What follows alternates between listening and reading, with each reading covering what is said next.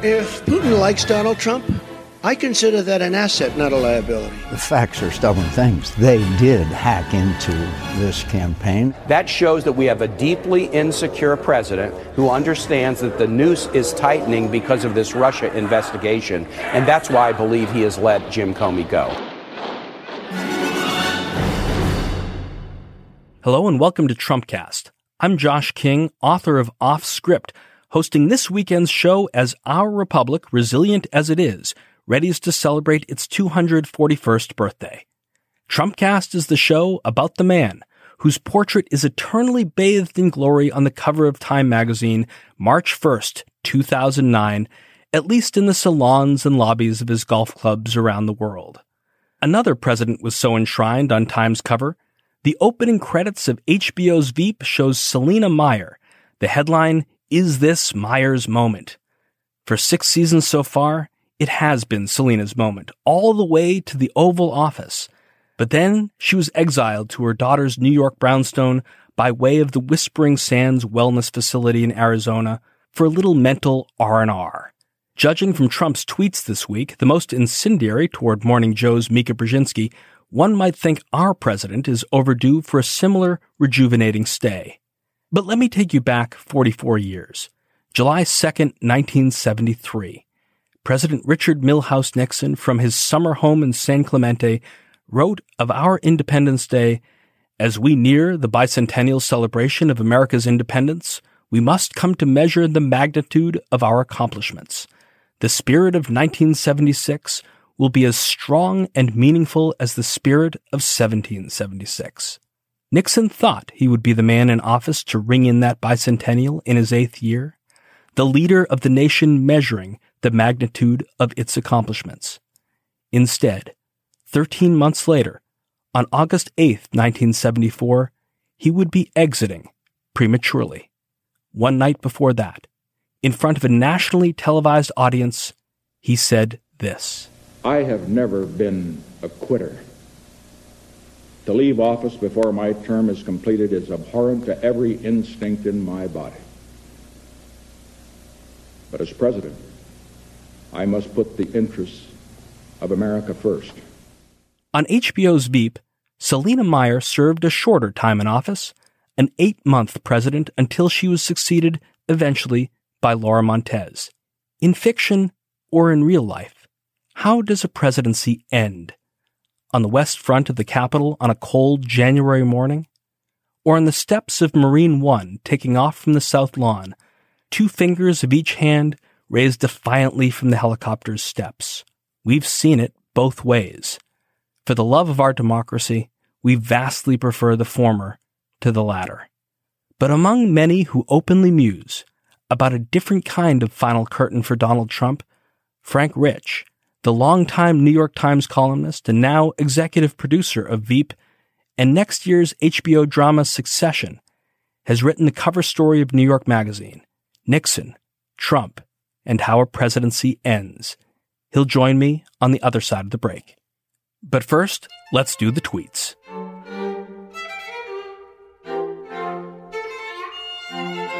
Wow. CNN had to retract big story on Russia with 3 employees forced to resign. What about all the other phony stories they do? Fake news.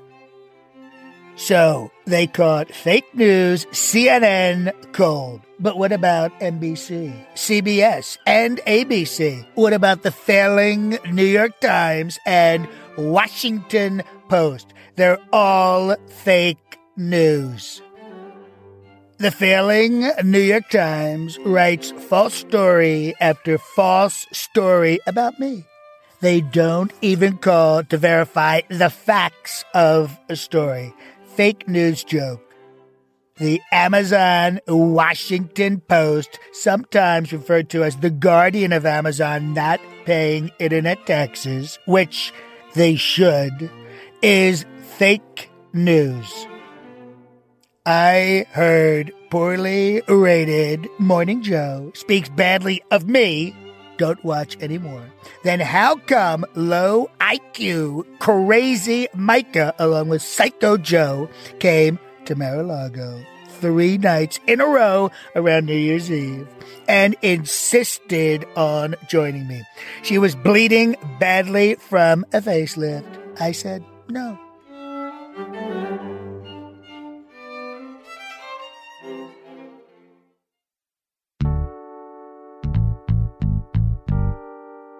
Hey Trumpcast listeners, Jason here, and I wanted to pop in with one last message before we get to the rest of the show.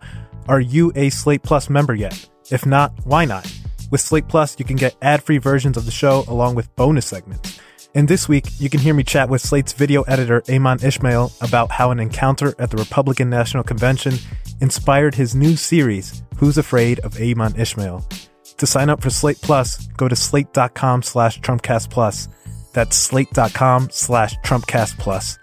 Now let's get back to the show. Frank Rich is prolific. The theater critic of the New York Times from 1980 to 1993, and one of the paper's op-ed columnists from 1994 to 2011. And for the last 6 seasons, the executive producer of HBO's Veep. He's currently a writer-at-large for New York Magazine and weighed in with this week's whopper of a cover story, Nixon, Trump, and How a Presidency Ends. We're honored to have him on the program. Frank, welcome to Trumpcast. Hey, thanks for having me. Frank, if Richard Nixon could have tweeted, how might he use 140 characters to describe Elizabeth Drew back in the day at the height of her work for The New Yorker, the way Donald Trump sent a message to Mika Brzezinski this week? Speaking in Nixon's voice, not my own, I would imagine Nixon would have tweeted something like, disappointed broad. Can someone find out if she's Jewish? Hey, Frank, why was it time for you to write sort of that ultimate comparison piece between Nixon's final years in 73 and 74 and what we're seeing today in 17? There were several things. First of all, I really felt for all of the Trump horrors, to use a term out of Watergate, the White House horrors, it really sort of began to jump the shark when Comey was fired. That seemed to me a true, ramping up of problems for this White House and possibly criminal problems. And it, of course, happened simultaneously with people starting to lawyer up and repeated reports in Washington Post, New York Times, and other places of what seemed to be potentially obstructions of justice by the White House or by Trump reaching out to the heads of intelligence agencies, not just trying to squash Comey. At the same time, I lived through Watergate. I didn't cover it. I was beginning my journalism career, but I was from Washington. I grew up in Washington. I was very caught up in it, in my early days as a political journalist. And I was thinking, gee, it's been so long, and Watergate is a term that is just every single scandal now for 40 plus years. It's been invoked. What really happened? How did Nixon really go? How did we get him out of there? A criminal president. How might that be applicable to what's happening with Trump today, his possible endgame, and what's not applicable, what's apples and oranges? But it turned out there were many more apples to apples comparisons than I expected. But at the same time, I realized that a lot of people don't remember Watergate, including people like me who lived through it even in young adulthood. And there's some things in the story that might give people a little bit of hope because as everyone's exasperated in this young presidency and feeling the world is going to end any minute, not possibly without a reason, Watergate wasn't built in a day. And what really happened is more interesting, more time-consuming, and actually more hopeful for a possible Trump exit scenario than we might have guessed. So let's travel back to July 1973, Frank, 44 years from where we sit today. Nixon said, as you begin your piece, quote, "Let others wallow in Watergate. We're going to do our job." Contrary to how we think back on those days, Nixon had every reason to believe that the public was on his side when he said those words. Why? He did. Keep in mind, this is now more than a year after the Watergate break-in. This is July of 73. This is 9 months after Woodward and Bernstein basically said that Watergate break-in was a part of a much larger panoply of possible criminal activities, sabotage of the democratic process and of the Democratic Party in particular. By this point, too, John Mitchell, who had been both Nixon's campaign manager and his attorney general, had been indicted, and also the much fabled 2 months of daily, daytime Senate Watergate hearings chaired by Sam Ervin, the what did you know and when did you know it hearings, and the famous question of Howard Baker, had wrapped up. Even so, at that point, Gallup polls showed that only 22% of the public wanted Nixon out of office, and his approval rating was basically where Trump's is now, the upper 30s, and he had major editorial support, Nixon, from conservative outlets at that time, not only an embryonic right-wing sort of talk radio apparatus, but also very conservative, important daily papers like the Chicago Tribune and the Los Angeles Times were very, let's forget about Watergate. Furthermore, places like the New York Times were reporting that during the congressional recess that summer, both Republican and Democratic congressmen were finding that their constituents were saying, we're bored with this. Let's get back to the real issues. This all sounds familiar to people now. And so Nixon really had a real reason to believe he could get away with it. And much of the press thought he would. No one thought he was in jeopardy. Even at that time when there were some very left-wing Democrats in Congress, no one had even filed an impeachment bill of any kind by that point. President Trump went to a rally last week in Iowa. Mm-hmm. As usual, the crowds are gathered to the rafters. You watch them in these fervent red state media markets where the president holds his rallies. You'd be hard-pressed to think that the political carpet of support in Congress would be pulled from beneath Trump's feet. But you say just wait. Yes, because going back again to this juncture you just cited, July of 73, it was basically another 13 months before Nixon was out. And when it finally happened, it happened very fast. It did not really happen, as people seem to sort of remember faultily now, because of impeachment.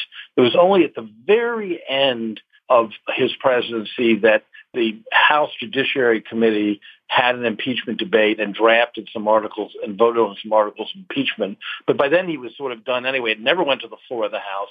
What happened is the midterms started approaching. The White House horrors and the horrible stories about Nixon kept proliferating. They're too numerous to mention here, but everything from the resignation of his vice president on basically a plea to avoid jail on tax evasion and perjury, the Saturday Night Massacre, the firing of the special counsel, and the decimation basically of the top ranks of the Justice Department. All of that kept this drip, drip, drip, and more revelations kept happening. But it really was not until you got to late spring and early summer really late spring, technically, of 74, that Republicans who were scared about facing the voters in midterms started to bolt. And one important point in this, a lot of people have repeatedly said, well, of course, they got rid of Nixon because the Democrats controlled the House and Senate in his day, whereas Trump has the protection, the shield of Republicans controlling both houses of Congress now. That's actually a false analogy.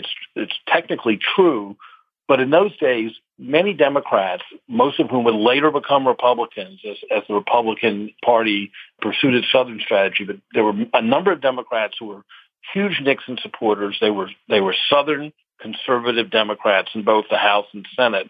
So one reason Nixon was protected was that he had actually enough votes from Democrats and Republicans alike. And so the Democrats couldn't do it alone and go after him. What had to happen was Republican congressmen and senators, feeling that they were in jeopardy in the new election, started to bolt.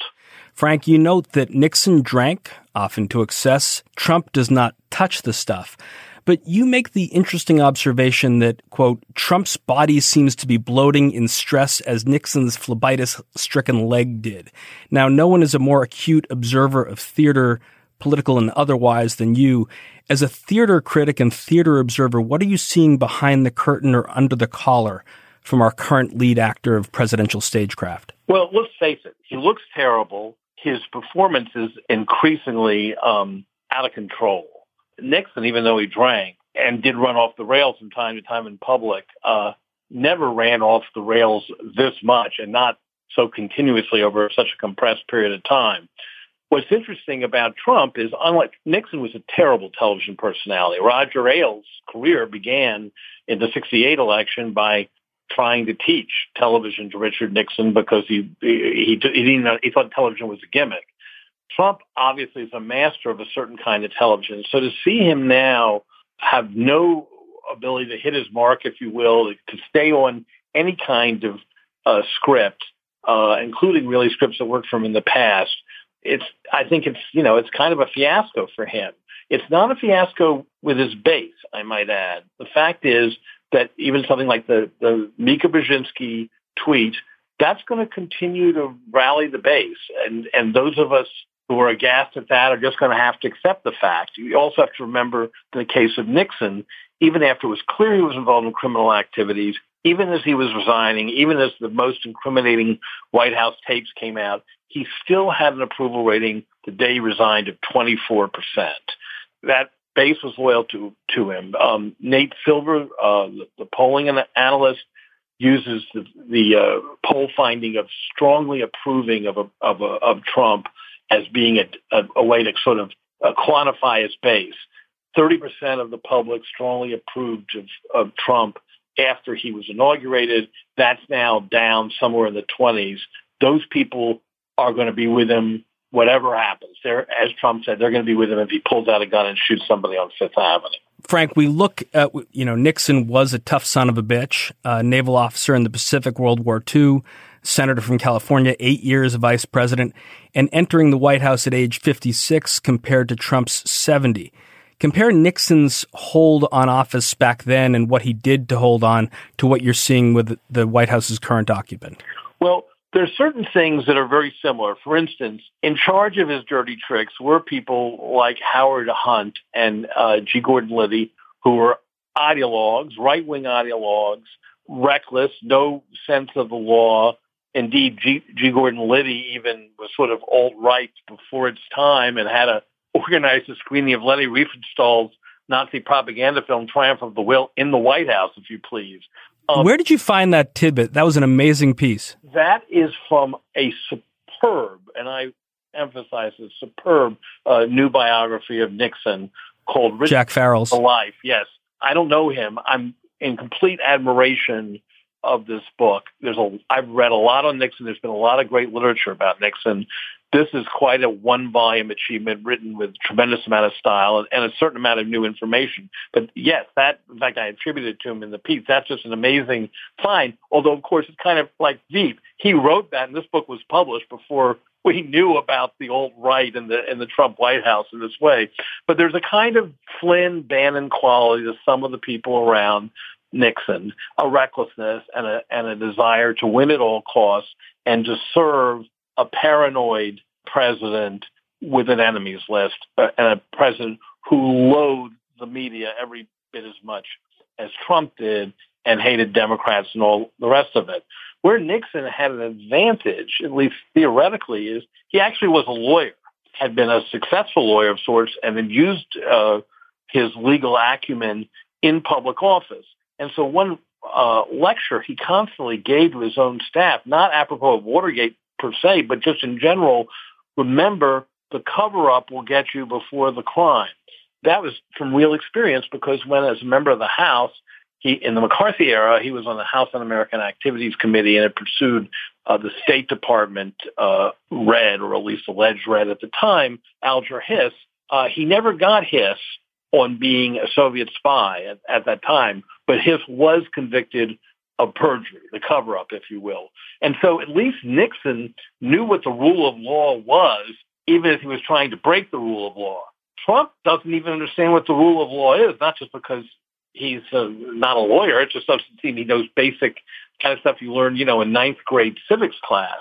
And so he's constantly creating legal problems for himself that Nixon never would. And, when Trump, declared to Russia, told them, let's get all those Hillary Clinton emails during the campaign and make them public, I think that would have Nixon rolling in his grave. It's just, how stupid can you be if you're going to be involved with the Russians or be suspected of it? Why would you do everything possible to call attention to possible criminal activity? Frank, we look at some of the comments just this week in response to that tweet about Mika Brzezinski from senior Republican leaders on the Hill, and we look to Congress and we long for heroes, some of them that you reference in your piece in New York Magazine, men and women of character willing to do what Howard Baker and Lowell Weicker did initially, followed by that infamous trip up to the White House by Barry Goldwater and Hugh Scott, the Senate Minority Leader, and John Rhodes, the House Minority Leader. How much of that mythology really is true, and what might you expect in coming weeks, months, years from the likes of Paul Ryan and Mitch McConnell? A lot of the mythology about the good Republican, the good establishment moderate Republican who got rid of Nixon is false. And there's documentary evidence, including from Pat Buchanan, the loyal Nixonator, who's published a new memoir that deals in part with the Watergate years. What in fact happened was sort of what we're seeing now, the equivalent of McConnell and Paul Ryan, the Republican leaders in Congress, did nothing during most of Watergate, absolutely nothing. And it sort of faded into history. As Buchanan points out, it's now, historians have written that a day or two before Nixon resigned, he was visited, as you said, by the Republican congressional leaders plus Barry Goldwater, senator from Arizona, defeated presidential candidate and sort of an eminence grise, obviously, of the Republican Party, and told him to go. Nixon's resignation letter was already written. That was just a bit of political theater at the time, basically, I think, to get them on the right side of history. And my guess is if there's a day that comes when McConnell, Ryan, and let's say a current Arizona senator, John McCain, go and visit Trump and say you have to go, that'll be very near the end and he'll already be out the door anyway. The truth is that Republicans did nothing. They complained, often not for attribution, to reporters like Elizabeth True that how is Nixon doing this? He's destroying his presidency. I wish they're literally, you hear congressmen, 40 plus years ago saying, I wish there weren't a chaos in the White House. I wish there weren't a crisis every day. All the stuff Republicans are saying now, usually not for attribution. Lowell Weicker and Howard Baker, who were the tough questioners on the Senate Watergate committee, were not part of the Republican leadership. They were just on that committee. Even so, that didn't happen until over a year after the Watergate break-in. But they were not people who were running the party. That would be, if Ben Sasse or someone like that were doing it today in a hearing. So this myth that this feeling that, oh my God, if only we had people of more sterling, less craven character than enablers like McConnell and Ryan, like they did during Watergate, everything would be hunky-dory. It's just false. That was just not the case. Furthermore, there was evidence. There was a piece actually an op-ed piece in the Times in the past month by one of the investigators on the Watergate committee that Howard Baker, what did you know and when did you know it questioner, the Republican, leading Republican on the committee, was trying still to, early on, to soft pedal the Nixon crimes, to try to stall things, and do much the kind of stuff that, we associate with a Trey Gowdy or whomever today, until finally he couldn't take it anymore and went over to the other side on Nixon. Frank Rich, when you're writing columns for the New York Times between 1994 and, I guess, 2011, I'm sure that over that period of time, you get summoned to the White House by Mike McCurry or Joe Lockhart or Ari Fleischer or Tony Snow or Robert Gibbs, and you have an opportunity to interact with the press office and then ultimately the president to get what's on their mind as they approach a State of the Union or another major moment in their presidency. Compare that to what you actually are seeing now every day between Sean Spicer and this current White House press office. Compare that to the way Ron Ziegler, the one-time Jungle Cruise guide at Disney World, managed the White House press office. Right. I'm very wary of the PR aspects of any presidency. I wrote a whole book about the disingenuous Bush propaganda organization during the run-up to the war in Iraq.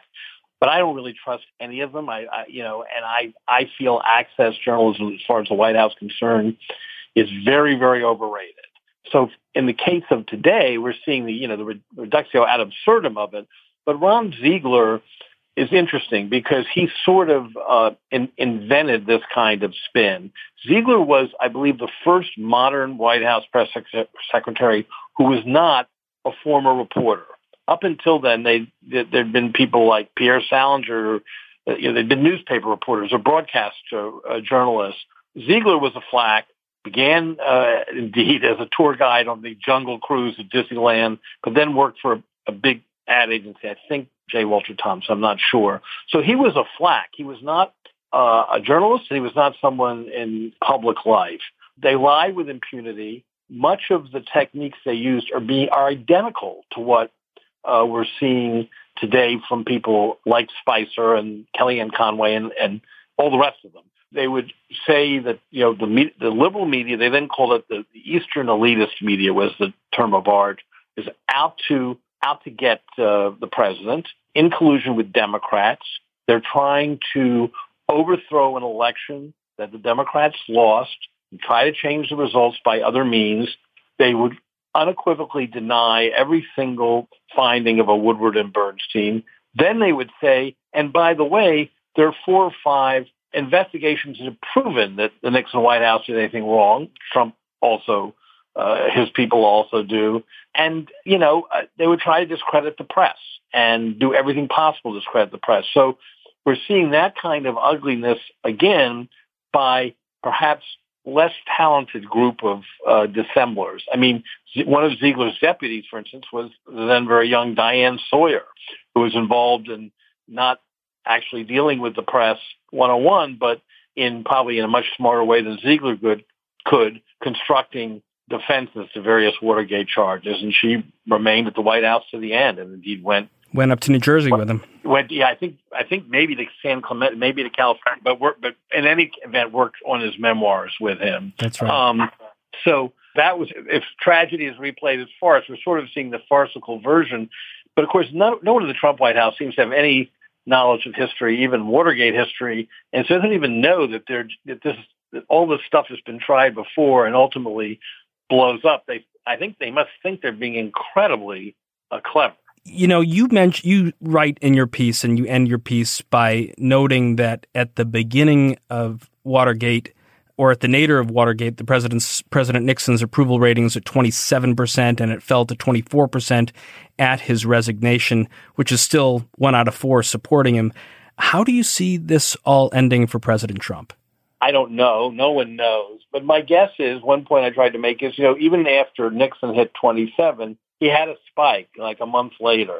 There are going to be ups and downs. But my feeling is the erosion, if it hasn't hit already, is really going to hit essentially a year from now as the 2018 campaign gets going in earnest. And he's going to have fewer and fewer friends in his own party. And I think it's going to be very hard for him to cope. It's already seeming hard for him to cope. I mean, the Brzezinski tweet is interesting beyond, we know what a sexist pig he is and all of that, but it's so out of control when this healthcare bill is fighting for its life.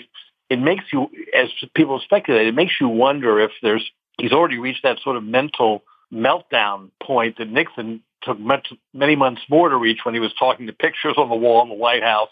And that kind of thing. So he's such a wild card. Who knows? But my feeling is that the internal gears of Republican politics are going to grind him up when there are, according to various observers, analysts of this, somewhere between 60, 70, 80 House seats that they could Republicans could lose in 2018. And the fact is, even if the Democrats don't take the House back, even if they don't get enough seats, the 24 they need, it's going to be such gridlock and such a governmental mess. I just don't know. I don't know what's in it for Trump. He's not going to turn it around. He's not going to enjoy it. I think it's a very combustible situation. My hope is it won't even last that long. But I think that's sort of, I would be shocked if he makes it past 2018. But I could entirely be wrong.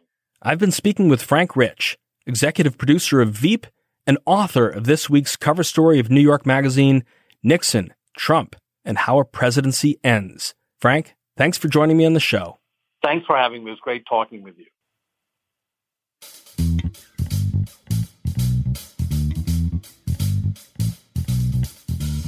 And that's the show for today. Did you like it? Tweet at us and let us know what you think. You can find us at Real Trumpcast. That's at Real Trumpcast. And if you haven't checked out one of our other Slate shows, I recommend you check out The Gist. It's hosted by my friend Mike Pesca, and it's an excellent daily podcast that covers politics, culture, and all the stuff you think about with your friends and family. Recent guests include the author Don Winslow, the Washington Post reporter Mark Fisher, and Anne Helen Peterson, who is covering politics out west for BuzzFeed. Today's show was produced by Jason DeLeon, and I'm Josh King. Thanks for listening to Trumpcast.